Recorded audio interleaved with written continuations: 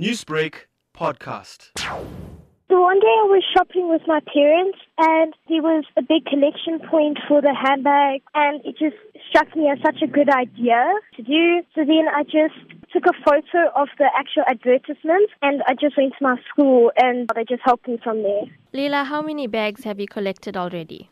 60 to 63. And what will these bags be used for?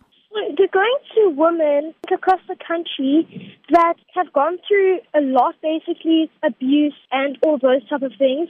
So these handbags are for them to use, and inside they've got sanitary items that they can also use. How important is it for you to give back to the community? It's really important to me because there's so much you can do. Like, this is a big foundation, but even just giving someone food on the side of the road is something I love doing. So giving back to the community is a very important thing in my life.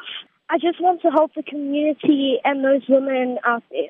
Leila, what would your message be to other young people to get involved in the communities and give back? My message is just do it from your heart and don't do it so that other people notice you. Do it so that you know you've done something good in your life and you haven't wasted it. Newsbreak, Lotus FM, powered by SABC News.